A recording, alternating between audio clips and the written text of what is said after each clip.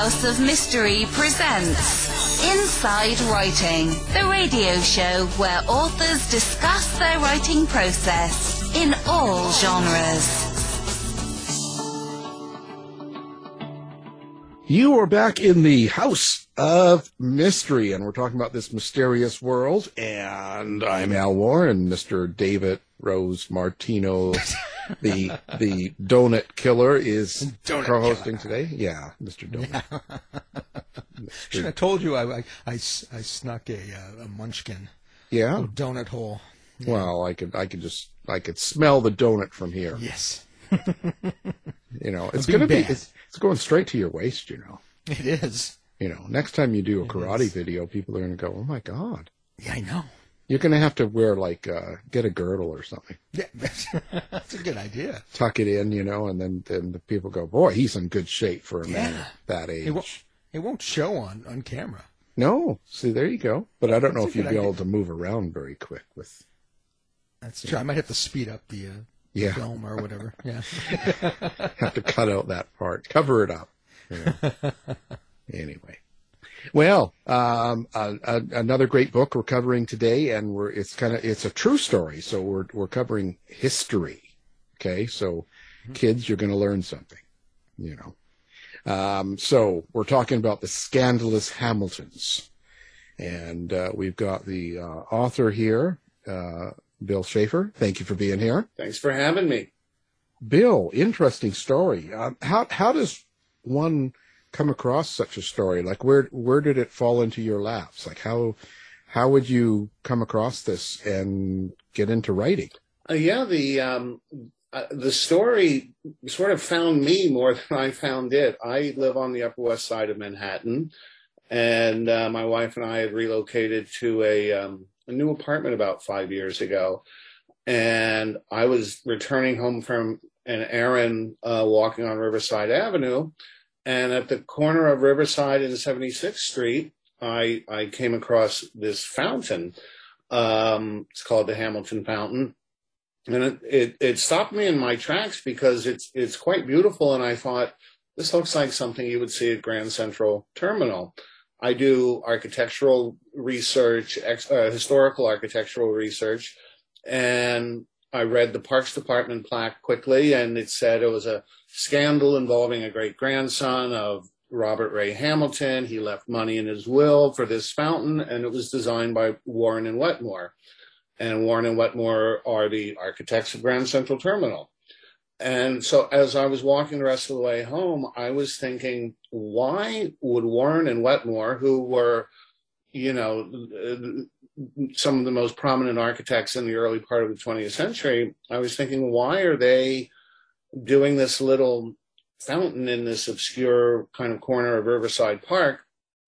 And why would they take that on? And so just my own curiosity led to a couple of Google searches, and I started reading about this scandal. And there were a number of blog posts about it, nothing in any kind of long form. And the stories kind of weren't consistent from one to another, or as it turns out, some were more accurate than others. But it led me to start looking into the scandal more.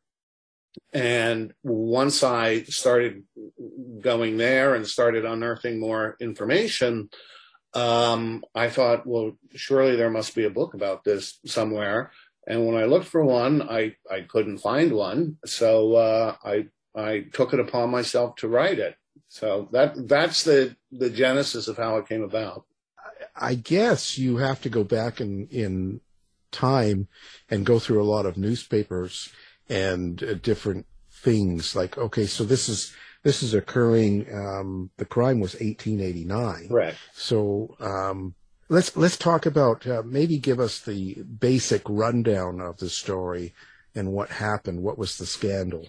So Robert Ray Hamilton, a great-grandson of Alexander Hamilton, he was a prominent New Yorker. He was an attorney, a state legislator in Albany, and a real estate developer. The Hamilton family at that time owned a lot of real estate in New York, his name was Robert Ray Hamilton. Everybody called him Ray. At one point, Ray owned 32 different either properties or building lots in Manhattan and Brooklyn. And I write in the beginning of the book that the Hamilton name at that time was a little bit akin to the Kennedy name today. It was Hamiltons, and the descendants of Alexander Hamilton were all prominent New Yorkers. They were financiers, prominent business people, philanthropists. And so it wasn't uncommon to see stories about various Hamiltons kind of as you would go through a newspaper on a day-to-day basis. So Ray met a woman, Eva, who was raised in the backwoods of Northeast Pennsylvania, and she could not have come from more different circumstances than Ray, in that she was born to an itinerant woodcutter, guys who were cutting down trees so that railroad tracks could be laid to haul coal out of what was called the Wyoming Valley in Pennsylvania. He was an alcoholic, moved his 6 children around from town to town, wherever work could be found. She didn't go to school past the 4th grade. The consensus in her village was that she was, quote, not going to be bright. And somehow Ray and Eva met. And that somehow was actually, they met in what was sometimes referred to as a bawdy house. Eva was a sex worker, a prostitute. It wasn't uncommon for men of Ray's stature at that time to visit a prostitute on their way home from, their day at the office and drinks at the Union League or the University Club with their friends. And that's how you might end an evening. But they met in 1885, and that relationship was steady for 4 years until 1889. Steady, but infrequent, in that Ray was in Albany a lot of the time on state business. He had a law practice up there as well, and was basically only in the city, New York City, on weekends. He provided for Eva. She, was a bit of a clothes horse, a fashionista. He was always buying her clothes and jewelry, giving her money when she needed it. But Eva wanted more. She really wanted to be Mrs. Robert Ray Hamilton. Ray was pretty indifferent to that idea. And after 4 years, Eva concocted a plan to get what she wanted. She decided her plan was to tell Ray that she was pregnant with his child, and that the right and moral thing for him to do was to marry her. Eva never was pregnant. However, she actually purchased the baby at what was called a baby farm, which at that time they were basically illegal orphanages. Midwives would take in babies. If a woman gave birth and either couldn't or wouldn't keep the baby, she could just give it to a midwife, and the midwife would turn around and sell them for $10, basically, was the going rate. No questions asked, no formalities of going through an orphanage, anything like that. The unfortunate part of that is that babies who weren't deemed desirable enough or couldn't be sold were almost always victims of infanticide. So they were left to die, basically. So that was a very sad part of the research. I didn't know anything about what was termed baby farming at the time, but that's how it came about that Ray married her. So they became Mr. and Mrs. Robert Ray Hamilton. So he's from a prominent family, and he's got a reputation and a name. So when he marries someone like this, how was his family and friend towards her? Nobody knew about it. Eva came back with this baby. She she knew that Ray was going to be away for most of the summer. You would think, how are you going to conceal a pregnancy from somebody you see fairly regularly? He was away for most of the summer, and for her last few months of pregnancy, women had at that time what was called a laying-in period. You could go, it was essentially bed rest in kind of the last 2 to 3 months, basically last trimester. You could go to a hospital and have your laying-in period, but most often women would go to either their mother's house or an aunt or a sister. And because Eva's family was all in upstate New York in Elmira, she said, I'm not going to be here for the last 3 months of 1888. When I come back around New Year's, I will have our child with us. And so she did return with this child basically right before New Year's of 1889. Ray was introduced to the child. That was, quote, his. And so a week later, they got married. They went to Paterson, New Jersey, and were married by a minister. There were no family, no friends present. And in fact, the minister's wife and mother-in-law served as the two witnesses to the wedding. And Ray's own brother, who he was pretty close with, didn't even find out about it until 6 months later, when Ray told his father, who then subsequently told his brother. So their wedding was about as quiet and hush-hush as one could imagine. But that must have been, how did he keep it secret, sort of thing? I guess he wasn't close with them, or they didn't come by and visit him at the house, or did they not live together? Well, actually, what happened is a couple of months after their wedding, nobody visited them that I know of in that brief amount of time. But Ray, he loved the outdoors. He was a big hunter and fisherman, loved the West. He had traveled there by himself when he got out of law school. And so he decided to relocate Eva and their baby and a baby nurse that they hired to San Diego. And he was going to San Diego. The trains had just started arriving to San Diego in the 1880s. It had gone from this sleepy little place to kind of a booming town with lots of beautiful oceanfront, real estate available for purchase. And they were only there, though, for 4 months. Eva didn't like it there. She lost about 40 pounds. She weighed 150 pounds when she left. She was basically 100 when she returned. She was drinking heavily, and it just wasn't working. So they decided to return east. They decided to stop in Atlantic City for a month before they resettled in New York. And it was when they arrived in San Diego that Ray let his family know that he indeed was married. How did she integrate into basically high society once she was this relationship was then known? Well, the short answer is that she didn't integrate because they had arrived in Atlantic City after being the 1st of August, basically after being married for about 6 months.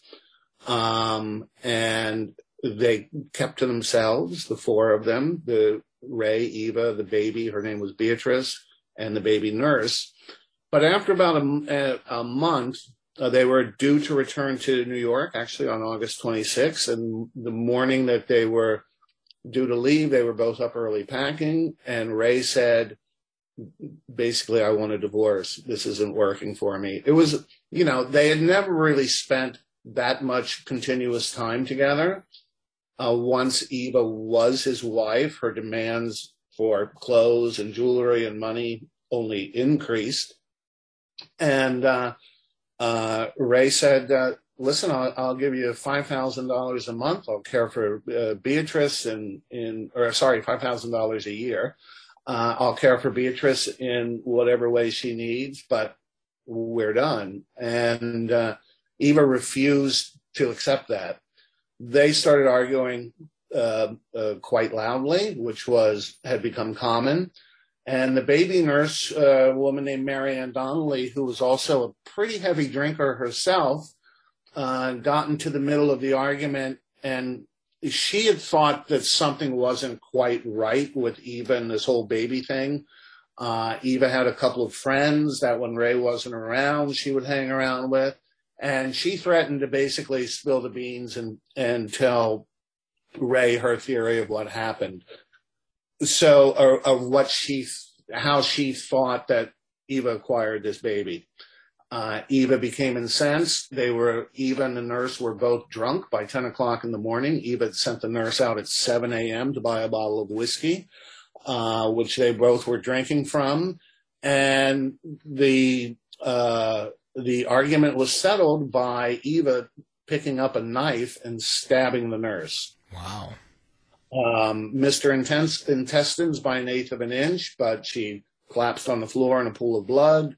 The police were called, and Eva was hauled away to the police station.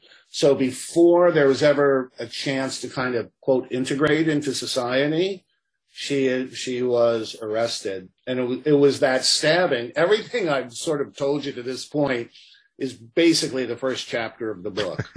but that stabbing incident occurred about lunchtime on Monday, August 26th. By that evening, reporters from the New York newspapers, Philadelphia newspapers, Baltimore newspapers, essentially who could get on a train and be there by late afternoon was there. And the next morning, headlines were splashed across the country, front page headlines with the Hamilton name in it, that Hamilton's wife stabs baby nurse, basically, some variation of that. And it set off quite the scandal. Here was the Hamilton name in the newspapers for all of the wrong reasons. Well, do you think that before the murder that Ray ever had, if he ever suspected that maybe this wasn't his child? I don't think he did. It was never alluded to. I think that he was just kind of out there living his own life. He was 36 when they got married, which was pretty late in age for particularly somebody of his social status at that time. In the late 1800s, you married in your 20s. You married a woman who was from your own social class. Your families knew each other, all of that kind of thing. I think that he didn't suspect it, and I don't think he ever cared to look at it deeper than kind of what the situation was in front of her. And just, sorry, one quick aside. The nurse ended up living. She wasn't murdered. She ended up surviving, and she actually kind of factors into the story a little later down the road. So it wasn't a murder, but it was. Eva was charged with atrocious assault, was the crime she was charged with. But I don't think Ray was indifferent to the relationship and everything about Eva, I think, for a long time. And so I don't have any evidence that it ever dawned on him that this might not be everything she's saying it is. So when she was charged and then sent in and she was about to face trial, did Ray stand behind her? Like, was he with her? He absolutely did not, because Ray had some very well-connected friends in New York who took it upon themselves to contact a guy named Thomas F. Burns. Tommy Burns was his name. He was the chief of detectives for the New York City Police Department, quite a character in his own name. It was said that 6 guys couldn't pull a heist in New York without 2 of them being in Tommy's pocket. He worked both sides of the fence. He had a salary of $5,000 a year, but a bank account in his wife's name that held $250,000, which he explained were gratuities paid to him from Wall Street businessmen for keeping them safe. But Tommy knew everybody, and 3 days after Eva was charged with stabbing, he is the one who found out that Beatrice was not Ray's child, that she had been purchased. That, of course, if the headlines about the stabbing were, a big deal, once this came out, now it's just front page reading every day. And this is going on for months. When we think of today, a celebrity scandal that, satellite trucks are lining somebody's street and everybody's, tweeting conspiracy theories, and people are coming forward as having inside information about the whole thing. That was all going on then. All of the stuff that we would think of today is going on then. The only media outlet, though, was the daily newspaper. And the New York World, which was Joseph Pulitzer's paper, and was really it was the largest paper in New York. There were 19 daily newspapers, English language daily newspapers in New York at the time. His was the biggest, and he really championed the common man, the working man. And so this was a tailor-made story for Pulitzer, because it pitted the haves and the have-nots, and he was always publishing stories on wealthy and privileged people getting their comeuppance, as it were. And so this kind of had everything, and it was a big deal at that time for a story to command a full column on page one. Ray and Eva were full columns, page one, every day for months, and stories that even continued into the interior pages, which was virtually unheard of at the time. So it was a big deal. But to answer your question, Ray knew about 72 hours after the stabbing that the whole thing was a scam, and he absolutely did not stand by Eva, didn't even come close in her courtroom appearances. He wouldn't look at her. She would reach out to him to try to explain herself, and he literally and figuratively turned his back on her. So did he know at that time too she was married to another man? That came out shortly after the quote fake baby came out, in that while she was in this relationship with Ray, she was in a common law marriage with, the best way to describe him is basically kind of a drunken buffoon, a guy named Josh Mann, who she thought she was attracted to in some way. She kind of felt sorry for him, I think. And his mother was involved in it as well. So it was Ray, Josh, and his mother, a woman named Anna Swinton. But Ray, when Ray wasn't around, and he wasn't around a lot, she would be with Josh. And in fact, when she would ask Ray for money, quite often in those 4 years, that money would go to support Josh. So, and that all came out in sort of litigation down the road, bank records and accounts in her name with Josh as the beneficiary, and all kinds of things. So Ray didn't know any of it. So this must have kind of hurt his reputation. It really did. He was he stayed at a friend's house, with the curtains drawn. He couldn't go out. Everybody, the question in the press basically every day was essentially, and how can such a smart man be so stupid? And everybody was trying to get at, kind of what was he thinking? But he never addressed the press directly. His friends would address them from time to time, saying, he feels bad, whatever. But his reputation was pretty well shot. So to the extent that the following year in 1890, he said basically the heck with it and moved out west. In June of 1890, he resettled in Jackson Hole, Wyoming. While this was happening, did Ray's family stand behind him? They did. There are a few letters from his father to Ray that are still around, and his father says, basically after Eva's trial and her conviction, he wrote to Ray to say he was proud of, Ray's comportment and demeanor throughout all of it. Privately, they weren't so pleased, only because that's not the way Hamilton's got their name in the newspaper, basically. But, it's still a father backing his son. So, and his brother also, stood by his side, but his reputation clearly had taken a beating.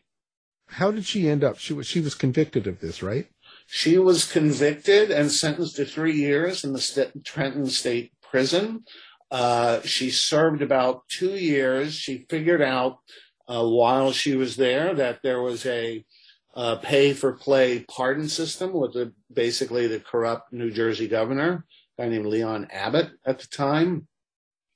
And if you had the right amount of money and had the right lawyer, you could get a pardon. And the going rate was basically $1,000. She found an attorney that the governor liked, or who was in the governor's pocket, basically, paid him $1,000, and she was granted a pardon after 2 years. Wow. Now, if I'm reading right, what happened to Ray himself? Yeah, I don't want to make it.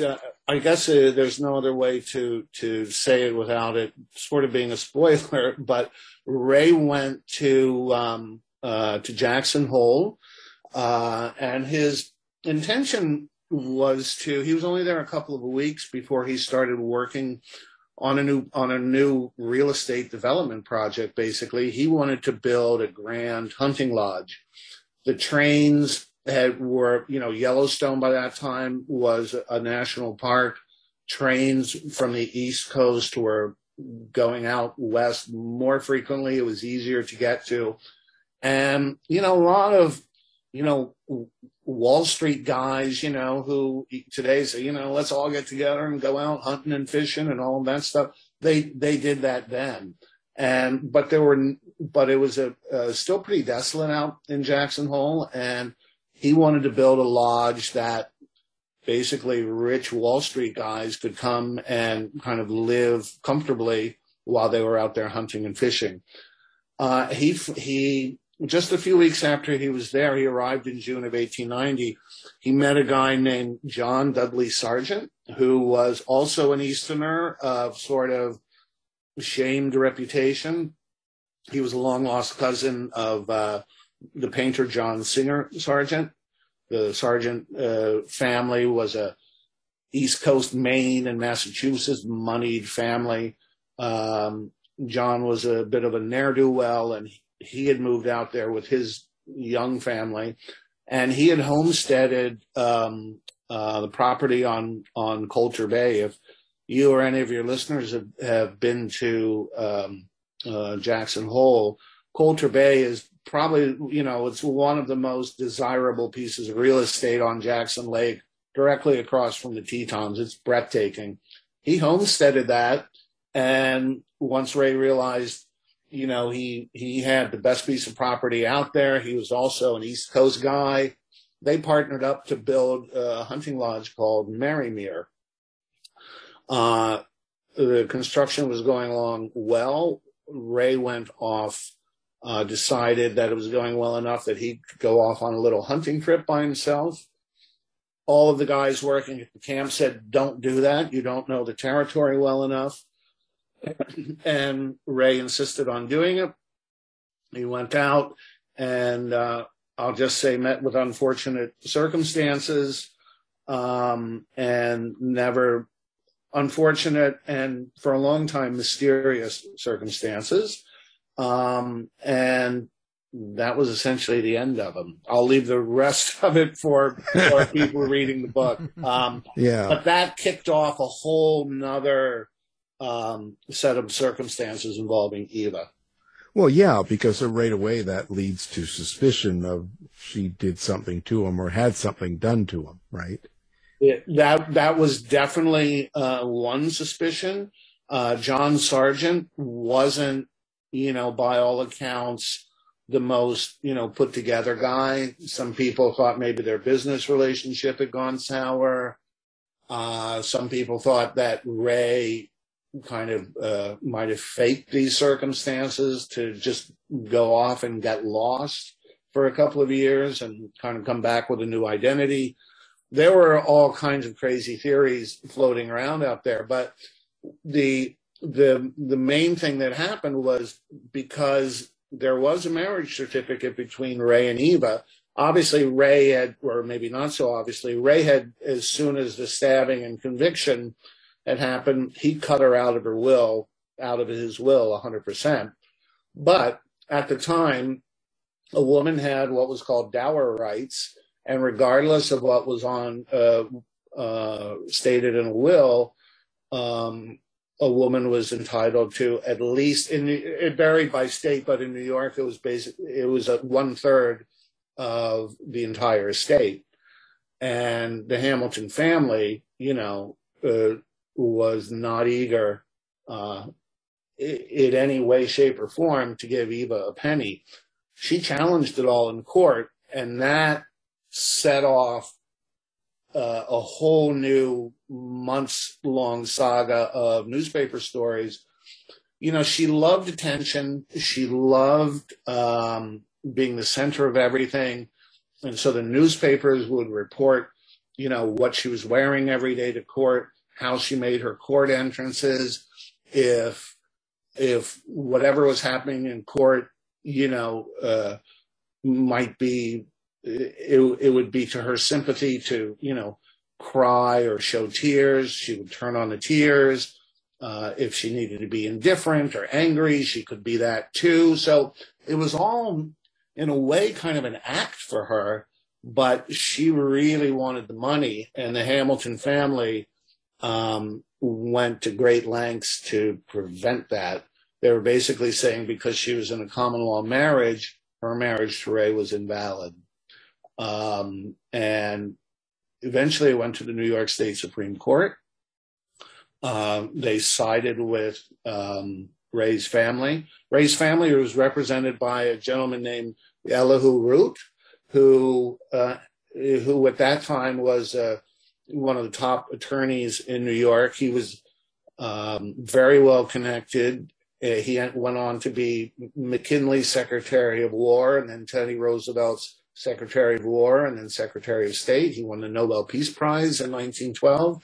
But in the 1890s, he was really a top-flight New York lawyer, basically, and he's the one that was able to have the Hamilton family prevail. After it was ruled against her in New York State Supreme Court, she came up with one other plan. She had a forged document saying that Ray had promised all this money to her. And the Hamilton family said, basically, enough's enough, and gave her $10,000 and, said, never darken our door again. And that in the end is what settled it. So, she wanted what she wanted. Yeah. Why didn't Ray divorce her? Because the divorce was in the works when he left the incident happened in August of 1889, right? In January, he started divorce proceedings.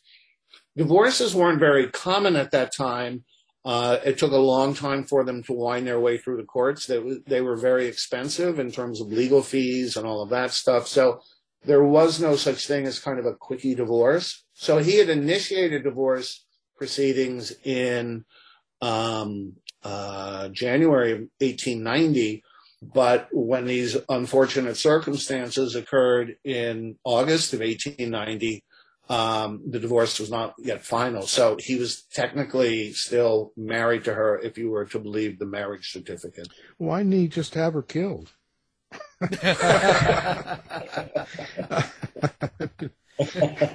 Well, do we? I have not been asked that question before. Well, he's got connections. He's got that. He's got detectives, and He definitely had. Well, actually, when he went away to Jackson Hole, she was in prison, and so I'm not sure how he could have arranged something like that while she was behind bars. I suppose it's possible, but when he left for Jackson Hole, she was safely incarcerated, and it was due to be another 2.5 years before she would be out. And nobody thought that the circumstances would come up where she would be fighting with his family over his estate. Wow. Do we know what happened to the baby?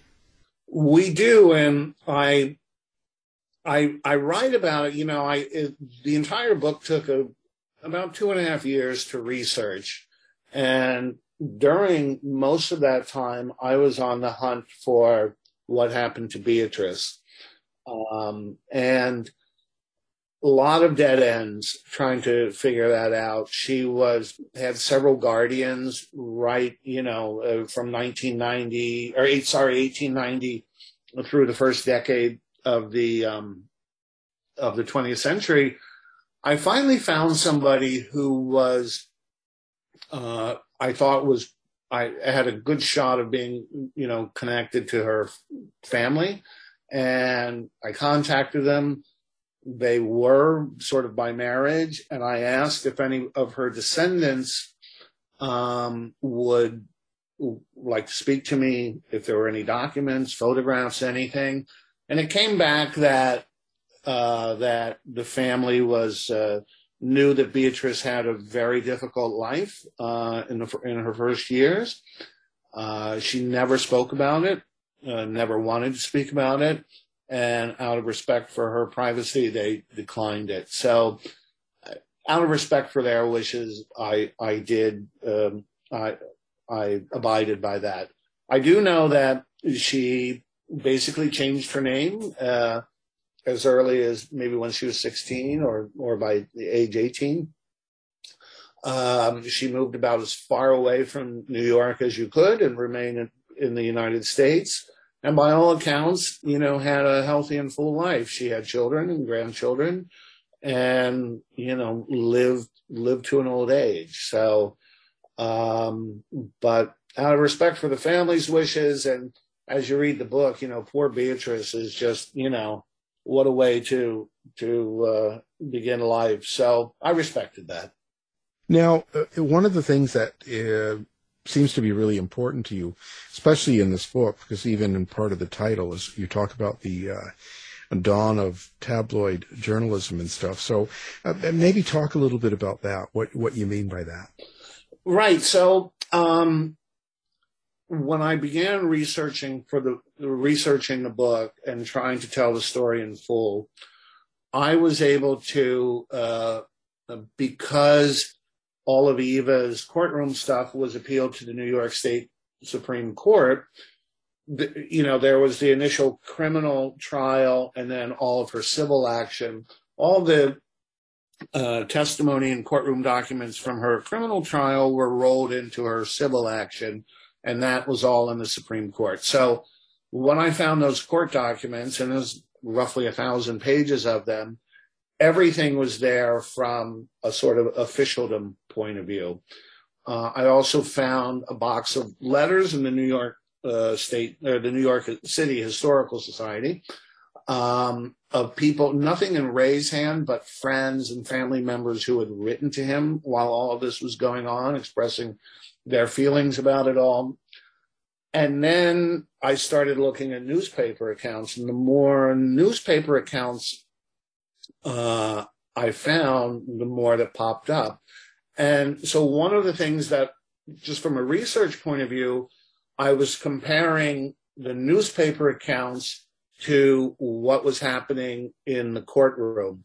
A newspaper that said, so-and-so said this, and then I could check the courtroom testimony to see if that was the case. So sometimes they did report accurately. I would say there was not a lot of fact-checking going on in newspaper reporting at that time. particularly with the more sensational New York papers, the World, the New York Sun, but even to a degree, the Tribune and the New York Times. And it hit me that really the newspaper accounts and how or what the media does with a celebrity scandal intrigued me. So, readers of the book will see a lot of headlines in there that sensational headlines from newspapers, how the story was happening versus what was being reported in the newspapers, and how each side, particularly when it got to the civil action, Ray's family versus Eva's side, used the media to try to manipulate the media to kind of win in the court of public opinion. And that fascinates me in terms of, as I said earlier, it's really not that different than it is now. There are more outlets now, certainly, but all of the ways that we take in news, it was much the same then. And the fact that when you look at newspapers then, most of them were published as 8-page editions. And a front page, there's no photographs. Sometimes a little kind of pen and ink illustration might be on a front page, but a front page might consist of 20 sort of short stories. So for a story, as I said, to command a full column on page one was rare. And Ray and Eva were full columns, front page, every day for months on end. And, if you imagine at that time picking up your local paper, it was clearly kind of going to be the first thing you read about. And the newspapers couldn't get enough of their story. It was, everything that makes a great story in terms of the haves and have-nots and the privileged and unprivileged and these crazy circumstances that kept unfolding almost like a sort of a melodrama, and I was just taken by that, and I really wanted to make sure that how the media, and that was relatively new in terms of the way newspapers told a story, the sort of sensationalism of not just this story, but anything that could be sensationalized generally was. There were more people who could read in the 1890s than could 50 years before, and it was an outlet for somebody who just wanted to take in news on a daily basis. Well, it's interesting that you have to wonder if it would have, how it would do today. Like today's got similar. There's so much more access to this sort of stuff now with the internet, and right? All that stuff. You kind of have to wonder. Where Eva's criminal trial was after the stabbing, it was in a little town in New Jersey called Mays Landing, which is about 20 miles inland from Atlantic City. And it was the county seat of Atlantic County. And the courthouse is still there. It's been added on to in the wings, but the original courthouse is still there. And it's a courthouse that sat maybe 75 people or so, had, large windows wrapped around the building. And when Eva's trial was going on, you couldn't people would line up, both locals, vacationers from Atlantic City were coming up to the trial. Ray's friends came down from New York for it. And it was the courtroom was so crowded, not only standing room, they had to close the doors. They would open the windows on the side, and newspaper reporters would be on stepladders, listening through the window at what was going on in the court. And, if you went down that little main street in Mays Landing today, I mean, that would just be filled with satellite trucks and reporters doing, stand-ups outside of the, as people entered the courtroom. Here's the testimony is expected to go till 4:00 this afternoon or whatever it is. And then, rushing people when they came out to get their reaction of what happened inside. It was all of the same thing. And Nancy Grace would be sitting in there. They all would be. They all would be, for sure. And, it's as a funny little aside, there's the courthouse. There was the county jail right behind it. And next to it was the sheriff's house. It was a guy named Smith Johnson, who was the sheriff at the time. And his wife, after Eva was convicted, she had 2 weeks until she had to report to Trenton. And so the sheriff's wife, Jenny, had taken a liking to her and said, you don't have to stay in the jail. You can stay basically in the third floor of our house, kind of a dormer, attic kind of thing. And there were 2 young boys living in the house. And one of them, I don't know if you've ever seen the series Broadway Empire, and Nucky Thompson, who was the Prohibition kingpin of Atlantic City. It was based on the real character, Nucky Johnson, who was one of the little boys of Sheriff Johnson who was living in that house. So Eva and Nucky shared quarters for a couple of weeks there in 1889. So, Wow. But, that was just, and actually when the sheriff took her to, had to take her to Trenton, basically you could get on a train and go about whatever it was, 40 miles down the road to Trenton and be there in 45 minutes. He took her on a coach. They took a train northward to Elizabeth, New Jersey, transferred another train coming back down, all in an effort to throw off the press. They left at 4:00 in the morning, but the press, as the press would do, is on stakeout. And so they managed to get on the trains and all of that stuff. And, they wrote the story saying, Sheriff Johnson took a roundabout way to take, Eva Hamilton to jail, thinking that he would throw off reporters. Well, reporters are, basically too savvy for that, and wondered why, he spent the taxpayer money to buy these train tickets and take this roundabout way when they were basically, one car behind him in the train the entire time. So, Wow. Yeah. Yeah. Well, and he actually interviewed with, or she interviewed with Nellie Bly, you say. I remember we've talked about her on the show before. What did she say in her interview? Did she say anything kind of shocking? Or? She did. She, obviously your listeners are familiar with Nellie Bly, basically credited with inventing investigative reporting. And Nellie Bly loved to get the side of stories that nobody else was telling, right? And she went down to Trenton because now the Hamilton family had put a full court press on the press to say that basically Ray's a good guy. He got mixed up with a terrible woman. And Nellie Bly showed up unannounced at Trenton, convinced the head keeper of the jail to let her interview Eva. Eva was not ready for it, but,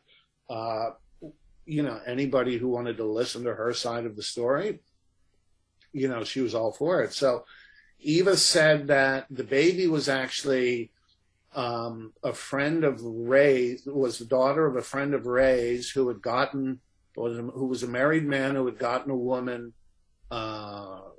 pregnant and needed to protect his marriage. So Ray agreed that he would raise the baby and paid Eva extra money to do that. She said that Ray had forced her to have an abortion twice before Beatrice was born. I forget what, I can't think off the top of my head, but there was one other, it'll come to me in a sec, but she just was spinning yarns, basically. Eva was a storyteller all of her life. And she said that it was her who initiated the divorce with Ray because she'd already suspected that after 8 months of marriage that he was being unfaithful to her. So none of this, I don't know about the unfaithfulness, but the other parts of her story were, soundly refuted in court. But, Eva was, some people that have read the book have empathy for Eva in that she does a lot of terrible things. But, at that time, there were not very many opportunities for women in the first place, particularly women who lacked an education. And you kind of did what you needed to do to get by. And Eva was one of those people. There were all kinds of scams and confidence games and stuff like that went on at that time. And it was people who didn't have money, who saw all these Gilded Age, robber barons and industrialists building these giant mansions and having these, incredible art collections. And on one hand, they would look at awe at those people, but the other hand was like, well, why do they have that and I don't? They must have so much that they can afford to give me some. And however way they could kind of manage to do that, they would try. And Eva kind of fell into that category. So she told whatever stories she needed to tell to advance her station in life, basically. Human nature, it's still the same. Human nature doesn't change. And after Marianne Donnelly recovered from her stabbing, she had to testify in court, and it came out that she was a pretty mean and ornery alcoholic herself. After she recovered, she was paid. There were basically freak shows. They were called dime museums, and there was a number of them on the Bowery in New York, and one of the biggest was a place called the Globe Museum. And the Globe Museum hired Marianne Donnelly to sit in a room for an hour, show off the dress with all the slash marks in it from the knife, and answer questions about what happened that morning. And on the stool next to her she had the bottle of whiskey that her and Eva were drinking from that morning. And she was paid $75 a week to do it, which at that time was a pretty good chunk of dough. And she basically said, I'm a little bit embarrassed to do it, but clearly I'm not going to work as a baby nurse anymore. And, I got to get by. So that whole kind of getting by is what people did. Yeah. Well, pay me $75, I'd wear a dress and talk too, right? My God. And what kind of baby nurse is drinking at 7 a.m. whiskey? But hey, not being judgmental here. Yeah. Well, this is fascinating. Fascinating story. Great book. Recommend it for everybody. We'll have this up on our website. People can find it with one click. And of course, it's called The Scandalous Hamiltons. And our guest has been the author, Bill Shaffer. Thank you for being here, Bill. Oh, thanks so much, guys. I really appreciate you having me. Thanks, Bill. You've been listening to the House of Mystery radio show. To find out more about our guests, hosts, or shows, go to www.houseofmystery.com. Show's over for now. Was it as good for you as it was for me? Yeah. Good night. This has been a production of Something Weird Media. I'll be back.